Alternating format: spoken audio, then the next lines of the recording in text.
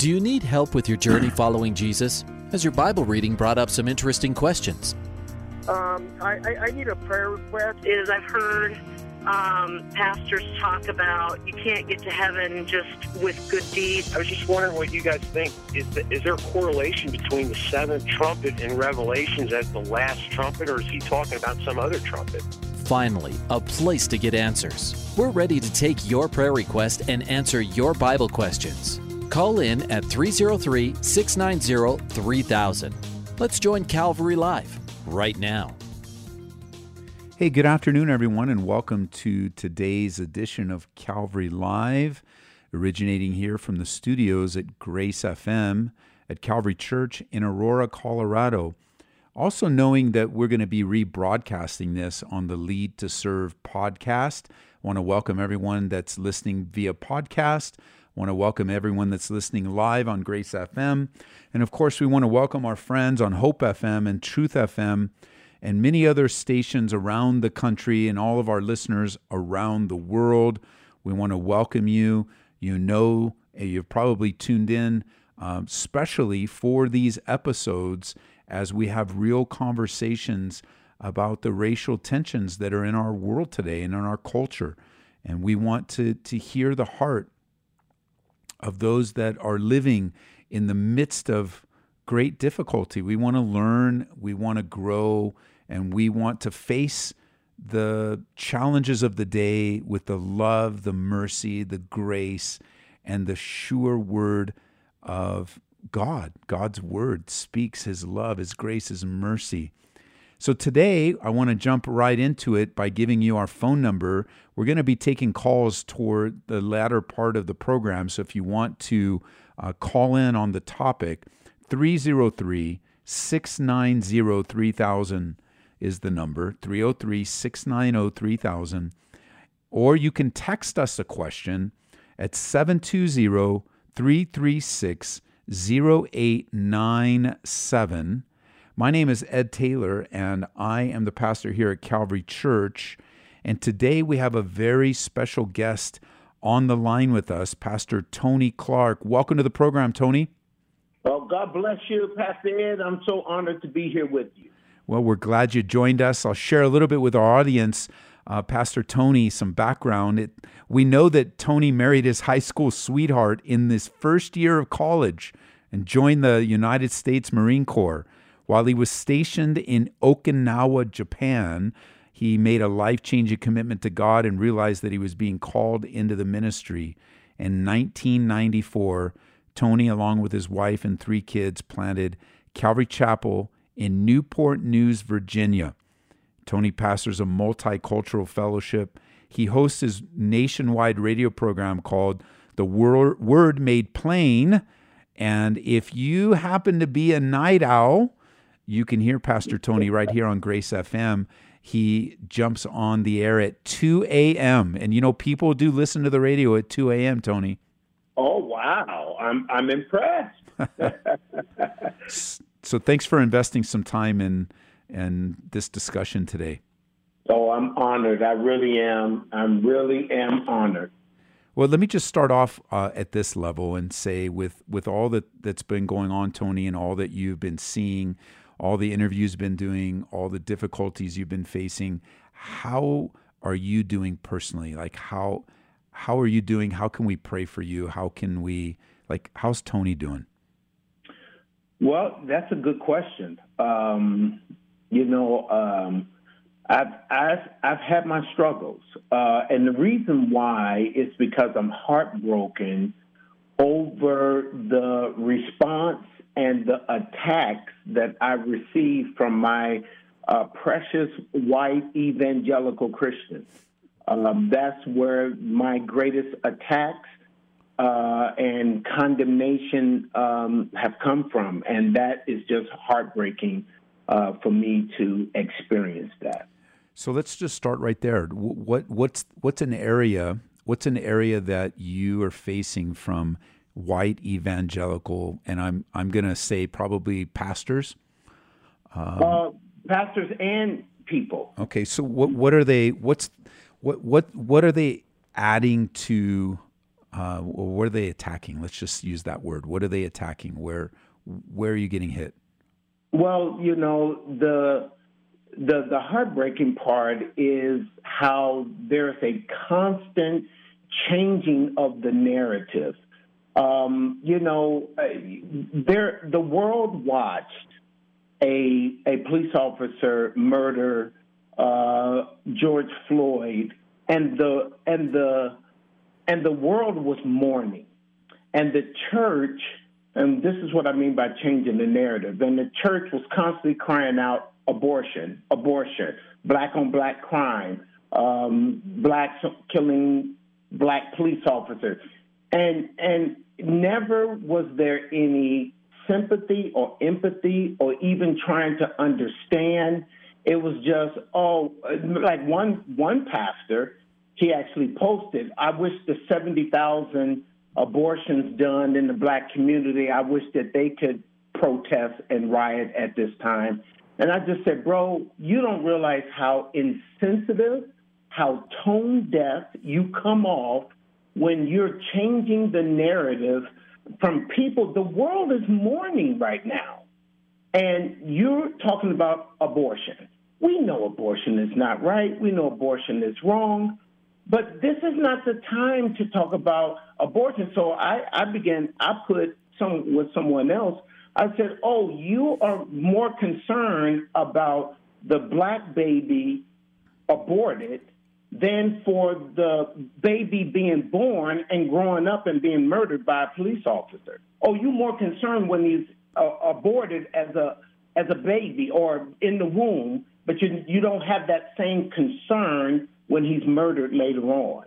And so that's the kind of stuff that I'm constantly fighting. And we know abortion is wrong. We know biblically it's not right. But what has constantly been talked about is abortion, black on black crime, and those things. And there's a total ignoring of, there's a group of people that are hurting right now, and they're lashing out in a way that they only know how to do as unbelievers, and there's no concern for them. Jesus came to seek and to save the lost in Luke 19:10, and there's a bunch of people who are lost, and the church, instead of heartbreaking for the lost, they changing the narrative to abortion. And I just posted this just a few minutes ago in Matthew 9:36. It says, but what I said was, do we see people through the eyes of Jesus? And I said, Matthew 9:36 says, but when he saw the multitude, he was moved with compassion for them because they were weary and scattered like sheep having no shepherd. And I don't see that taking place from the evangelical church. I don't see, and I won't say all, but a good majority that I'm connected to or who have sent me nasty grams or messages on Facebook or whatever. But that's just some of the attacks that I've been getting. I had one pastor finally, hey, man, I don't agree with you when you said this, and he had it recorded what I said. He said, I want to challenge you on this. I said, hold up, bro. Did you even call to see how I was doing? Yeah. Did you see how I'm dealing with all this, how our church is dealing with this? You called me up to challenge me? I said, bro, where's the sympathy and the empathy? We're told to weep with those who weep. Yeah. But instead of weeping with those who weep, we're trying to find fault. We're changing the narrative to abortion and black on black crime. Well, how about weeping with some people? The world is weeping, but instead the church is crying out something different. So those are just some of the things that I've had to experience through this short period of time. So, Tony, first of all, I'm sorry. It's hard enough to get harsh emails just because we taught something wrong or we had the wrong worship song or whatever a pastor endures. But I'm sorry that the level of communication with you is been painful, man. I'm sorry. No, thank you. I appreciate that. And it's been painful because they're coming from my own brothers and sisters and from fellow pastors. Yeah. And I'm just like, wow. Have y'all even wanted to even know how I was doing, how our church was doing, how I was feeling, how the people in your area doing with this? Bro, how can I pray for you? None of that. It's just go on attack, or it's complete silence. And these are many churches that I've taught in around the country, and complete silence. So from your perspective, Tony, if you were doing a class on this particular topic, responding 101, what are we missing exactly? What are we missing exactly that would help us be a better source of help and care during this time? Like if you had a whiteboard up there, you're writing on the chalkboard and you're saying, okay, this is number one. This is what I want you to consider. This is what I want you to pray. What are we missing exactly? Well, one of the things that I've said in these interviews around the country, I've said, what made Ezekiel such an effective prophet? Ezekiel 3:15 says he sat where they sat. He sat with those in Babylonian captivity. He heard their hearts. He was right there with them. And I think that there are a lot of my precious white evangelicals that need to sit where some of us sit, meaning that try to have meaningful conversations and just say, hey, help me to understand from your perspective. Help me to understand how can I pray for you? Why does the Black community see things like this?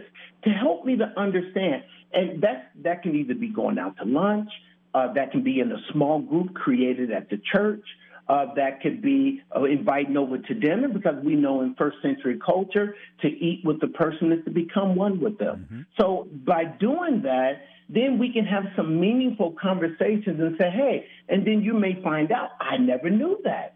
And then a Black person may say, oh, I thought that you all looked at us like this. And then there's meaningful conversations. But my friend, he said this. He said racism didn't go away. It just went underground. Mm. And then it took this particular incident to bring it back up to the surface. I had a very well-known pastor friend of mine, mega church pastor, and he told me when he put just a post on social media saying, I'm just sympathizing with the Black community. I'm sorry for what's going on. He said he had over 1,000 people unfollow him, and one particular person said, everything you said, taught, or have written up until this point is null and void. I would never listen to another thing you have to say. And then he told me his largest donor at the church wrote him a nasty gram and said, I'm never coming back to this church. So racism is a sin of the heart. It's never going to go away. It just goes underground. And they can pass all the laws they want. That's not the answer, is passing a bunch of laws, because we see all the laws from affirmative action to the civil rights movement, all that sort of stuff to this day. All those laws they can pass, the 13th, 14th Amendment and all this stuff, but it still doesn't change the heart. Laws doesn't change the heart. You can't legislate righteousness. And what we have to do, the church has to lead the way in the healing in this particular area. We have to look at people the way Jesus did and through the eyes of Jesus, and that is the only way that healing can come from our nation. It says, if my people will call by my name, will humble themselves and pray and seek my face and turn from their wicked ways, then I hear from heaven and forgive their sin and heal their land. This is why the Bible says judgment must begin at the house of God. And so judgment needs to begin with us. We need to look in the mirror as the church and say, what are we doing to help bring healing? And instead, the divide between white and Black is becoming more evident as the days go by. And we see it right now. And all those people who sing the nice Jesus songs and we worship you, we praise you, as soon as stuff like this come up, we see what's really in their hearts. And there's a deep-seated racism and a prejudice that is in everybody's heart to a certain degree. There's blacks against whites, whites against black, and all this sort of stuff. It is there, and the church needs to lead the way in bringing healing to the land. And so when you talk about, I love this, I mentioned it this weekend, Ezekiel sitting where he says, I sat where they sat. You know, I was with them, I'm among them. Even pastors were to be among the flock. What do you think what do you think the resistance is? And what do you think, why do you think there is an unwillingness to meet Tony Clark at the table? And I'm using Tony because you and I are talking, but not necessarily you, but let's say it's you. What's the resistance to someone that, what do you view as the resistance, someone just sitting down with Tony and saying, Tony, I want to hear what you have to say? What is it that's pushing even evangelicals, pastors? Why wouldn't we want to sit down? Why would a big donor say, I'll never listen to you ever again because I don't agree on this one issue? Where's the resistance coming from? We know it's a sin issue, but on a practical level, where do you think the resistance coming from? The practical level is fear. There's the fear of the unknown, or there's the fear that deep-seated prejudice will begin to come out. Out of the abundance of the heart, the mouth speaks. And so what is in the heart will eventually come out of the mouth, and some people don't want that to come out in an environment where there is mixed races there. Therefore, there's a fear. So the biggest fear, or they might say something that may come off racist, or they may say something that may be offensive, and they didn't know it was offensive. And so there's just a fear. Yeah. But I think we need to have those what we call hard conversations and just share our hearts with each other. And when there's a humility that is there, then whatever we're going to say can be either forgiven, or I didn't mean it that way, or I always thought this. And when we have Christ in the middle of us and there's a humility, there can be some honest conversations. But I think a lot of people have to get past the fear. It's a challenging thing to be able to, because I think that there's a need whenever there's a fear like that. I think that there's a need for us to humble ourselves and say, I haven't lived Tony's life. I mean, even as I'm reading your bio, you have so many things in your bio I've never experienced before.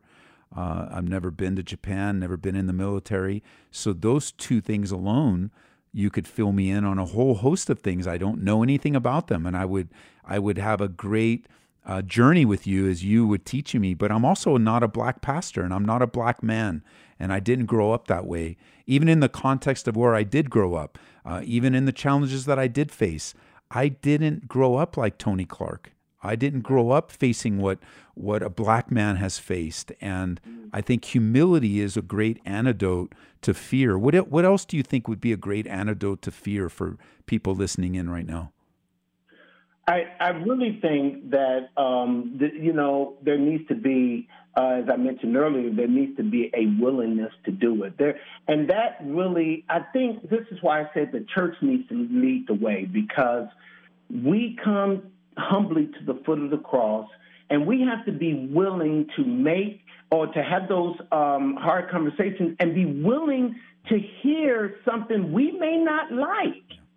And that's a lot of it as well, that people are not willing to hear something they don't like and have all of their prejudices exposed and those sorts of things. So I think that we start with the humility, then there needs to be a willingness to get together, and then we come and we open up in prayer, and we break some bread, and we just have these hard conversations, because here's the big thing. We're only going to spend eternity with each other. So let us at least try to get along down here, because it won't be the black section, the white section, and all that sort of stuff in heaven. Revelation 7:9 said that he redeemed every man from every tribe, tongue, people, and nation. So we're only going to spend eternity with each other. Let us make a attempt, give it a puncher's try to get along here on the earth. I made a statement this weekend, Tony, and maybe you can give me some feedback on it. I made a statement to our church, and I said something like this: for many, or for most, racism is not just a term for them, not just a political construct. It's pain. it's looks, it's how they were treated. It opens up old wounds and fears, and the word stings as you may, and maybe this speaks to you. You can help me with this, where racism is how someone is treated, but it's even broader. It's not just some word to throw around. It opens up old wounds and pain. Is that an accurate statement? Can that be expanded even further? Did I make a mistake with that statement? Well, can we put that definition in Webster's dictionary? Because I could, the collegiate one, the one that's really good, because that is a most accurate definition of racism from our eyes, from a black person's eyes. It brings up pain and all of the slave movies and books and things that we have seen, the injustice that's been going on and been perpetrated against us for 400 years. And then to have people say, that's never happened, or we've had people even let it come out of their mouths. I've had it on social media where she says, well, black people didn't have it as hard as the Irish.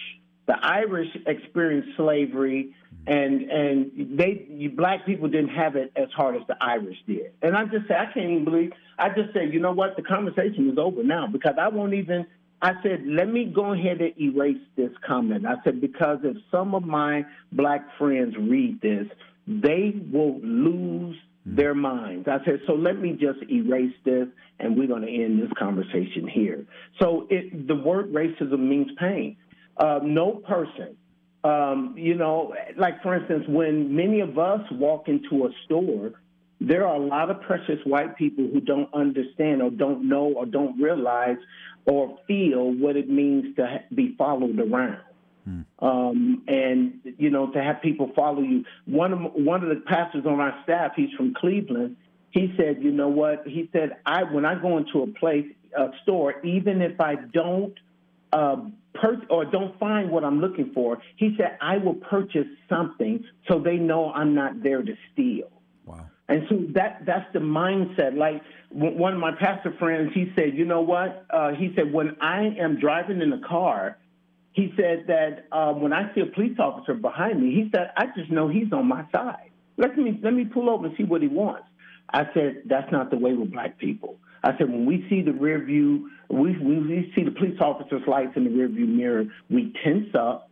We immediately either put our hands out the car or over our heads, and we ask permission. May I have the permission to reach down and grab my license and registration? And so it's just a different mindset. And so because of these things we had to experience, this is why the term, and white people don't like it, the term of white privilege come up. And there was a very good video that was done. It was a coach who did a video. He had all kids there. He had black kids, white kids. He had them there. He said, I'm going to do an experiment. And he began to ask a series of questions and said, if you had both parents in your home, take 2 steps forward. He said, if you had this, this, and this, take 2 more steps forward.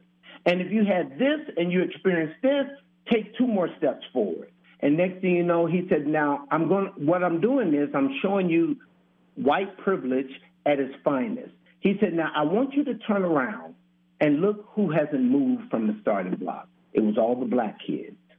He said, because of what you have experienced and what you went through and had at your disposal, that puts you steps and feet ahead of what black people experience. And so folks they get mad over that term, but they don't understand what we're talking about with that term. There's a calmness when a police officer is behind you. You can walk in the store and don't have to feel that somebody is watching your every move. I've had people follow me several times in stores. These are things we look out for when we go places that is just a different mindset. And so racism, like you said, is really, if I can define, just like leadership is defined by one word, influence, racism for me can be defined by one word, pain. Pain. Tell us what it's like. You mentioned when you see red lights behind you, but what's it like when you're followed in a store? That's something you're adding to me. What does it feel like when you and your wife you're being followed, or your family or your kids? What's it feel like when somebody's following you in the store? Yeah, and the thing is that it is such, it just brings up the pain again.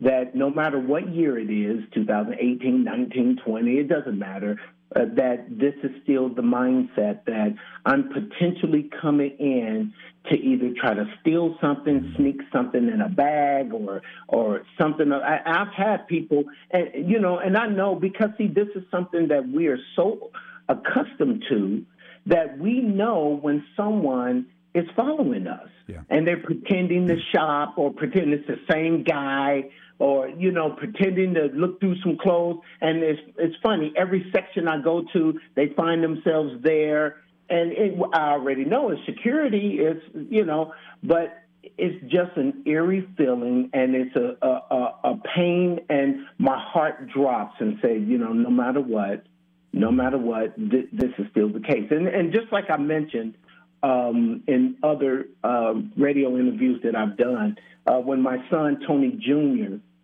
went to court because he was getting custody of his daughter. So he's a single dad. And so my wife and I, my youngest son, Eric, we were in the waiting room waiting on the verdict to take place. Well, Tony Jr.'s lawyer said, oh, man, we got to really watch ourselves. He said, because she got some big old mean-looking thugs with tattoos sitting out there. We got to watch ourselves. He said, what? So Tony Jr. went out and peeked out. He said, I don't see any big, mean, thug-looking guys sitting out there. He said, right there. He said, sir, that's my dad and my brother. And you would think he would say, oh, man, I'm sorry, my fault. I didn't. Nope, he didn't say a word. He just kept moving, no apology, no nothing. And so here I am, a pastor of a prominent church in our area. My son with a degree, yes, from Liberty University, and yes, he does have tattoos. But to him, no matter what, we were big old mean-looking thugs. And then I had a guy from that heard me tell this story at on another radio program, and he wrote me a nasty gram, and he told me, he said, hey, maybe that lawyer hasn't been around black people before. And I was saying, oh, so that justifies him calling us big old mean thugs with tattoos because he hasn't been. I said to myself, he is a lawyer in Newport News, Virginia. Of course he's been around black people. And so, but that's, no matter what, that's the narrative that's painted. I'll tell you what, Tony, you hear the music? We came already to the first half of the program, so I'm going to put you on hold.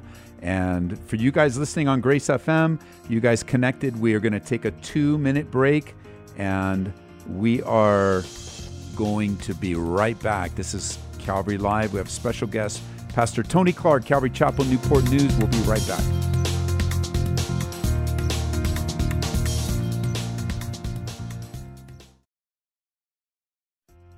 Welcome back to Calvary Live. Give us a call at 303-690-3000 or text us at 720-336-0897.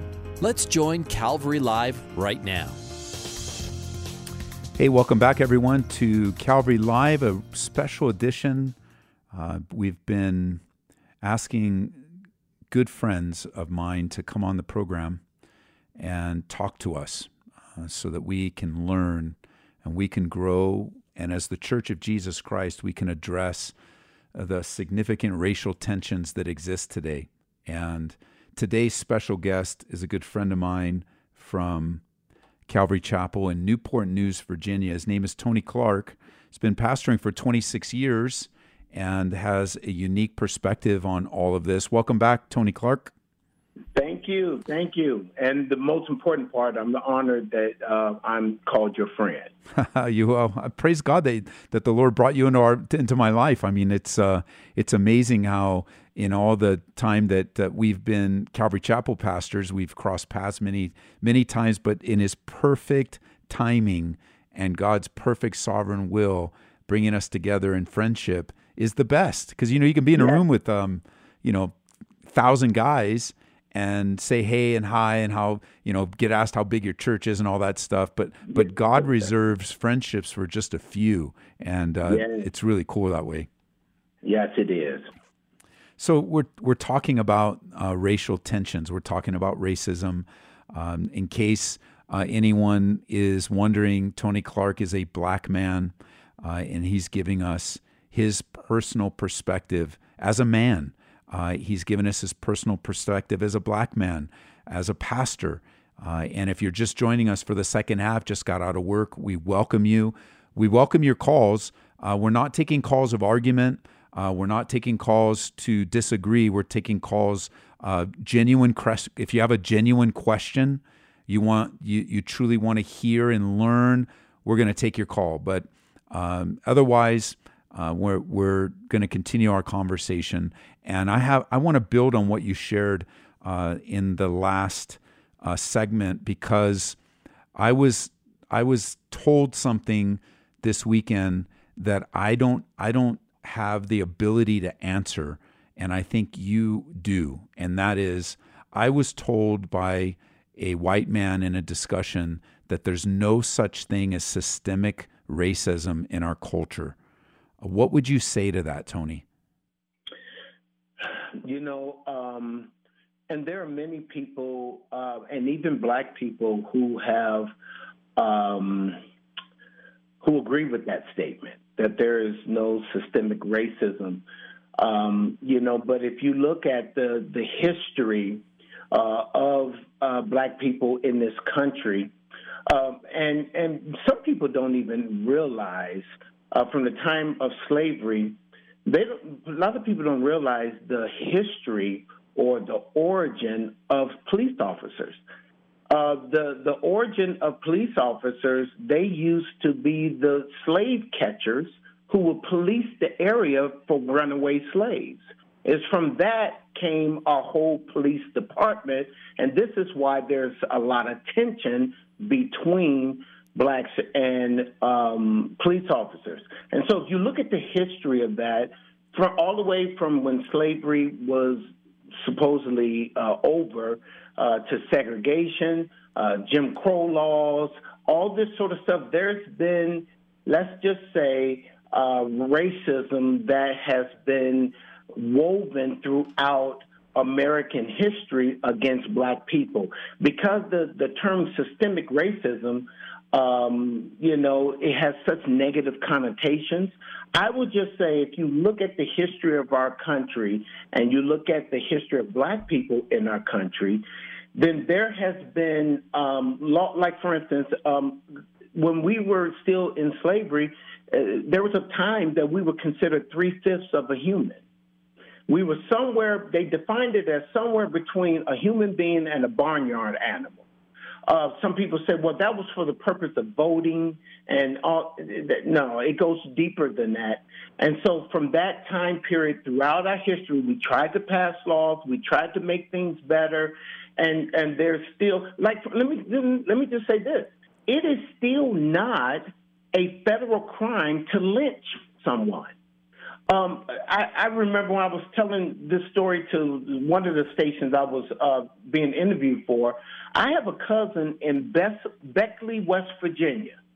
He was messing around with a white girl back in the 80s, and they hung him, lynched him, hung him from his family, found him hanging from a tree, and that was just 30 years ago.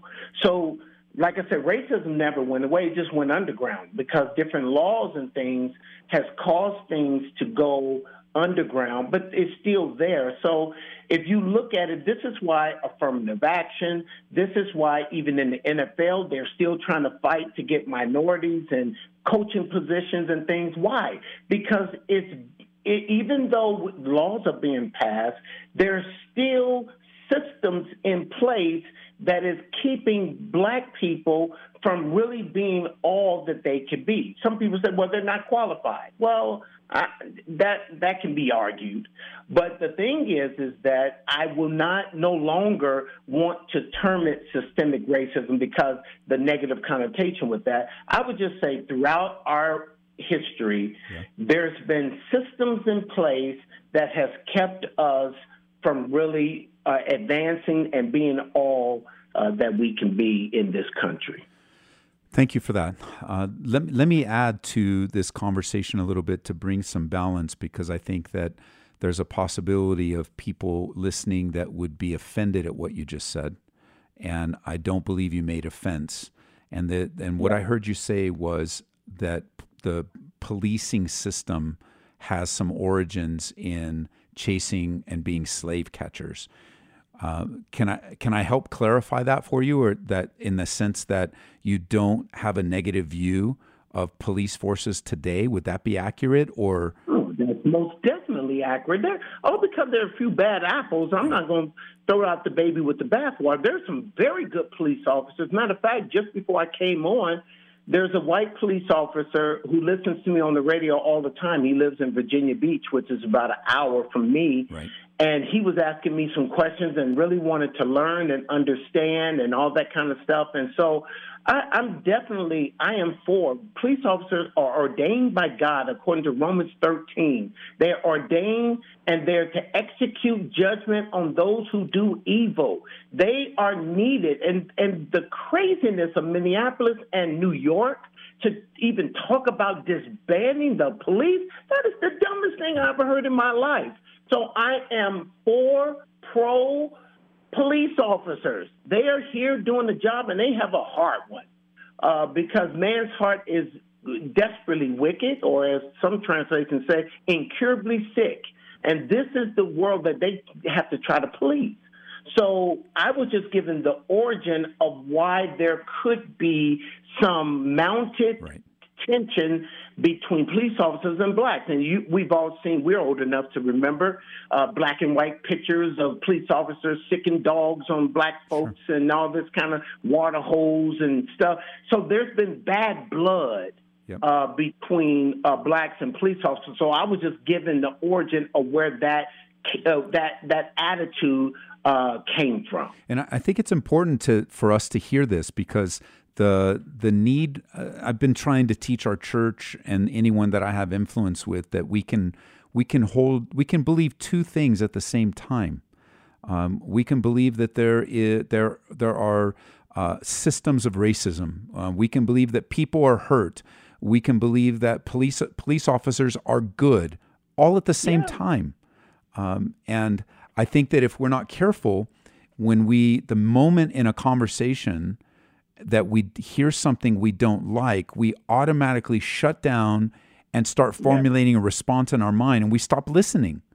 And there's a need for us to even set aside our disagreements for the moment for the sake of hearing and listening, because I know you, and I know exactly what you meant when you said that. I know you meant no negative ill will toward the police force, but knowing that we're in an interview like this, in a discussion like this, like people are kind of listening in to you and me talking, they're listening in on our conversation. We invite them in, that it's a great opportunity for us, because we have tremendous police officers in our church, faithful men and women. My son was a police officer.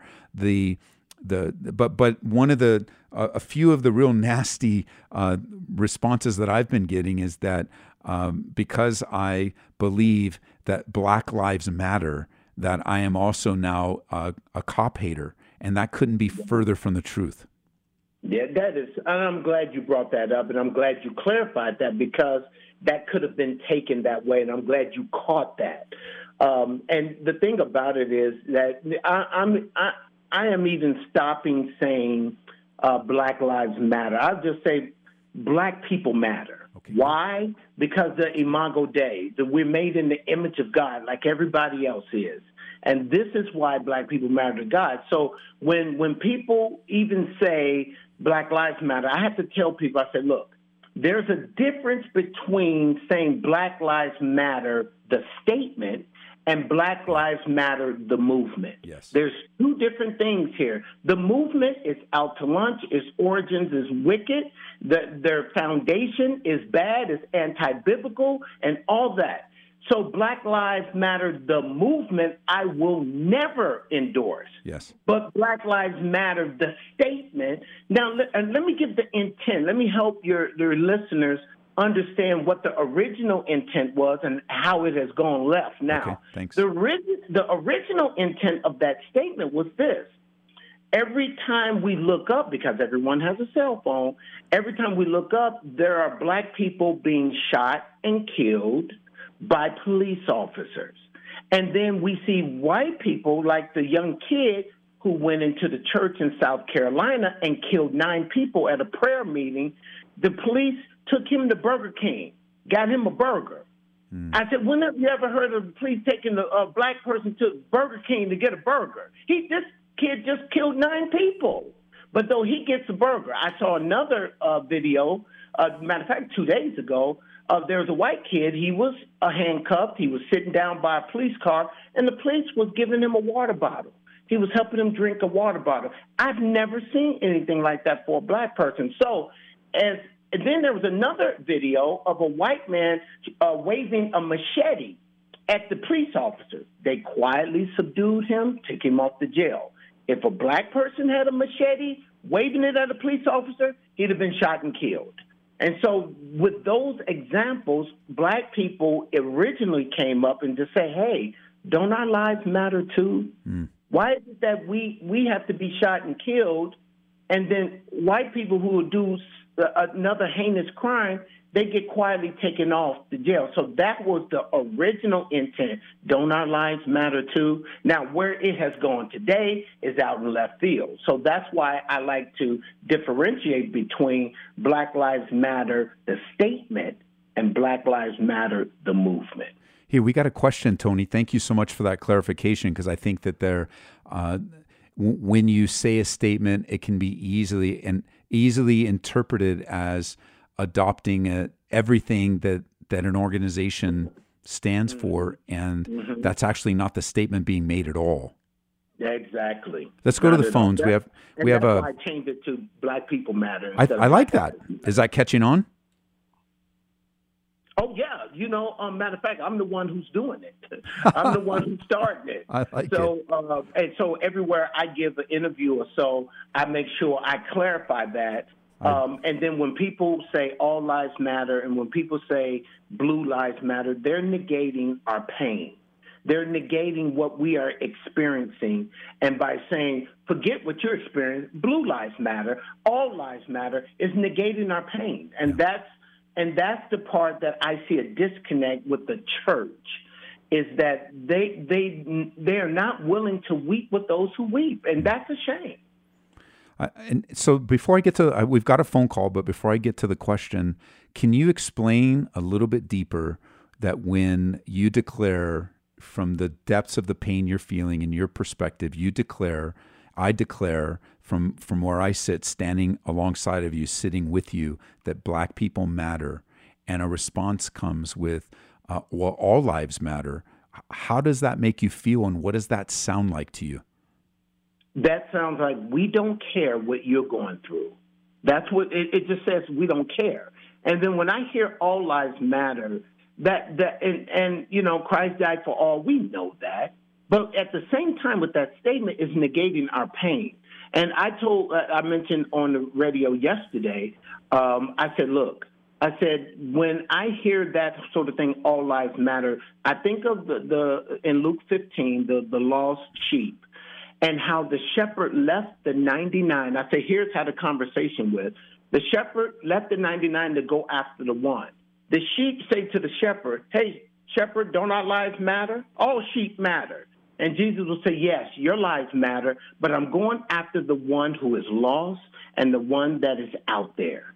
And therefore, what the church is failing to do, the church is failing to go after the lost and those who are out there hurting. There's a whole community of people called black people who are hurting. They're lost, and they're expressing their anger in ungodly ways. They need Jesus. And we're not willing to even extend that to them because we're too busy talking about abortion and black-on-black crime instead of going after the lost sheep that are out there. Thank you. Let's get to the phone lines. We have Shelley in Colorado Springs. Shelley, welcome to the program. Hello. Hi, you're on the air with Pastor Tony Clark. Okay, hey, Pastor Tony, and I just have a quick question. When do we get past, like everybody wants to be validated, and I totally understand what you mean by you want white people to understand and Hispanics and all people to understand the pain that you have been through, and it has been horrible. Please do not think I'm trying to discredit that. But when do leaders get past that and say, this is how we're going to heal this? This is how we're going to get to a better place. What do you think, Tony? Yeah, I can hear. Yeah, that's her question. When do you think we can get? She wants to know when we actually start working on solutions.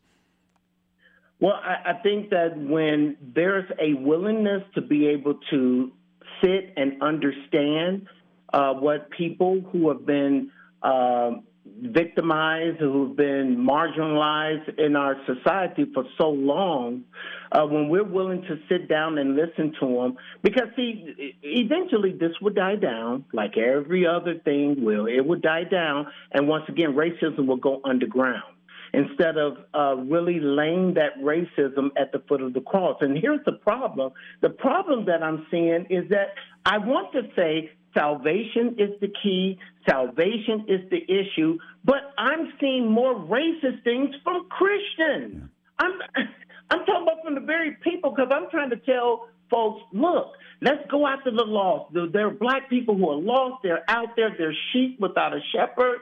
Let's introduce them to our shepherd. But you got folks who've been introduced to the shepherd, and they're still racist.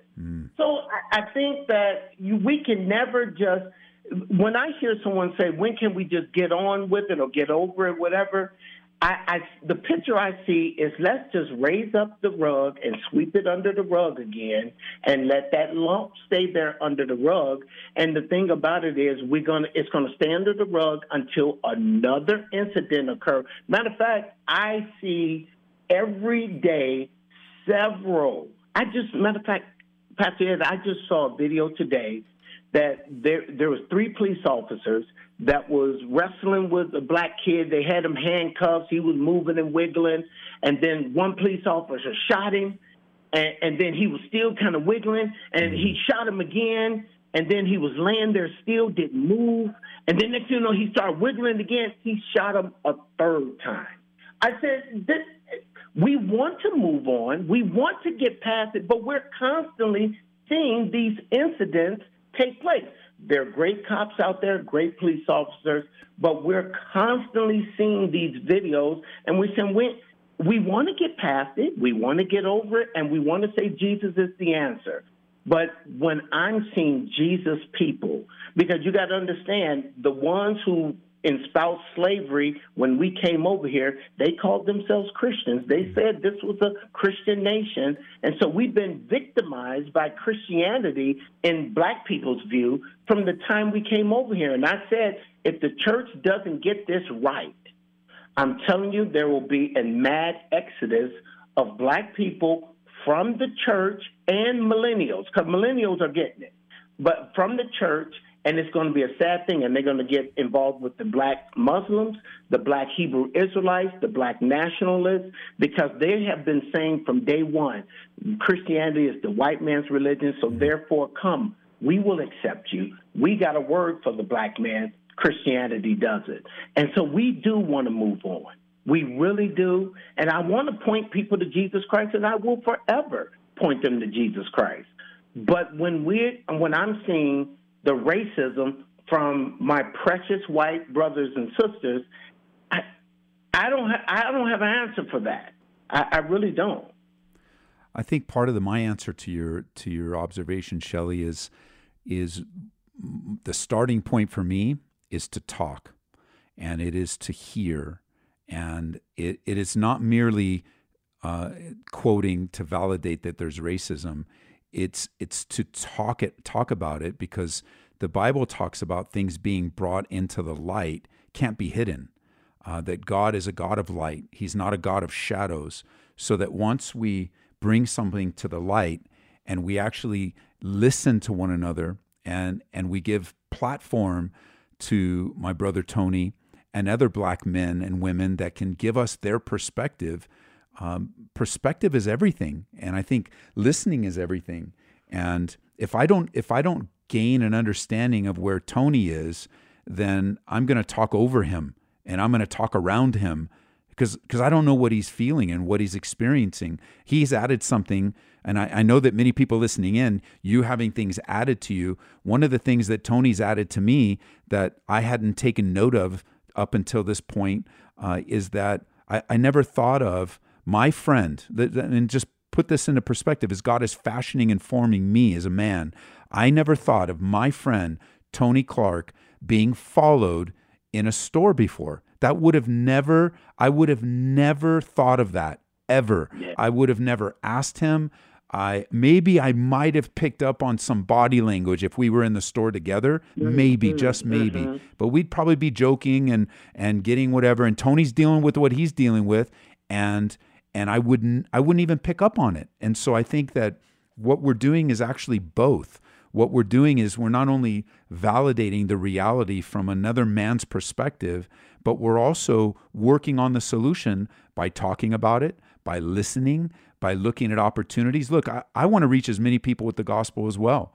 And so what do I need to do? I need to learn how to build bridges so that I don't talk over Tony. I don't need to reach Tony. He's saved already. But what about the next Tony? What about, like last week? What about the next Bill Buffington? One of the things I learned last week, Tony, was that our mutual friend Bill Buffington was literally a part of the riots after the Rodney King acquittal.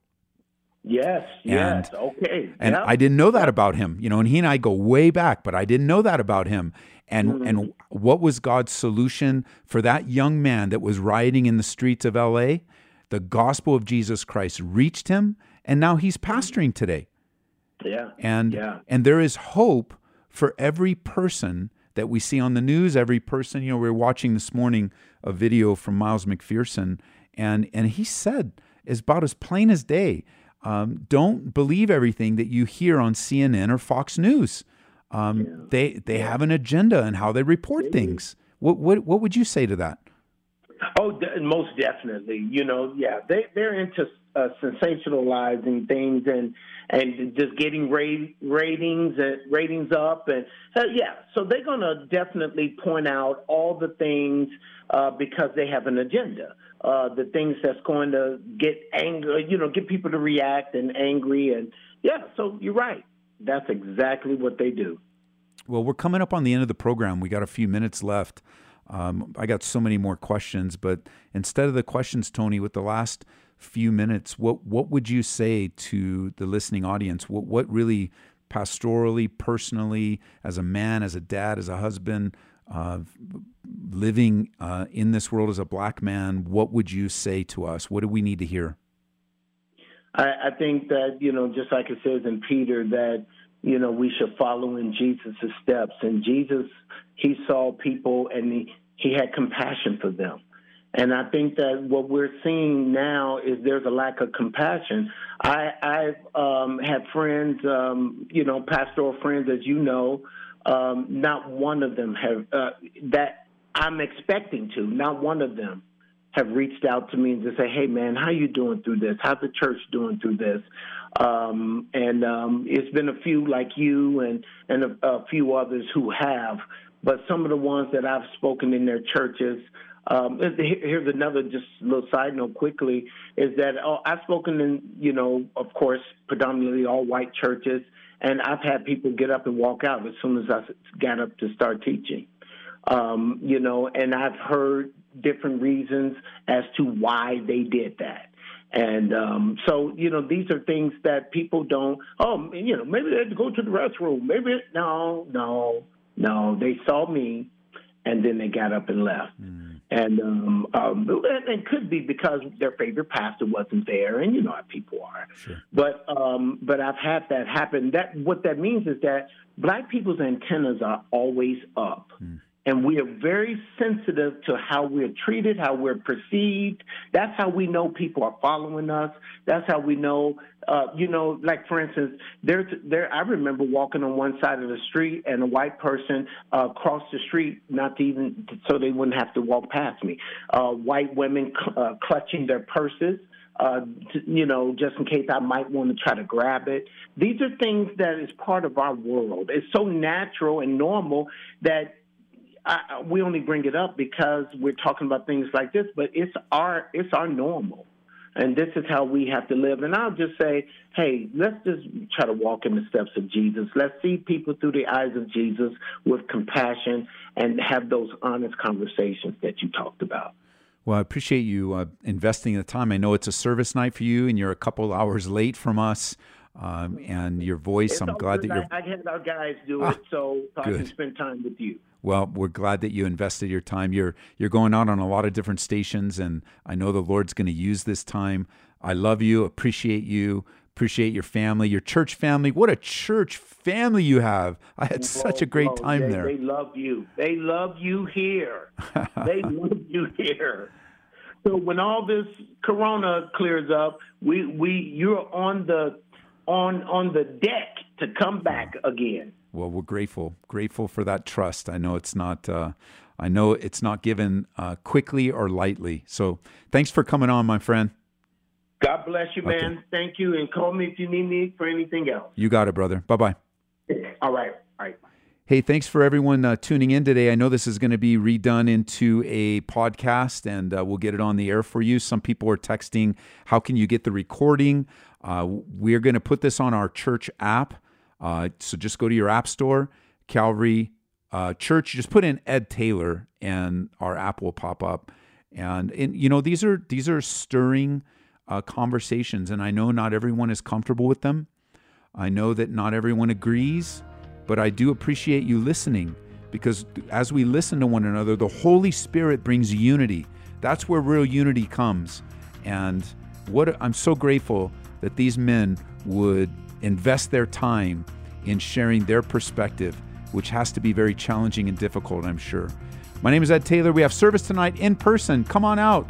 We are worshiping Jesus, looking at the last days. Tomorrow I've got a special guest, our friend, You've been Pastor. listening to Calvary Live. I don't get to talk over the for prayer recording. and God's Word.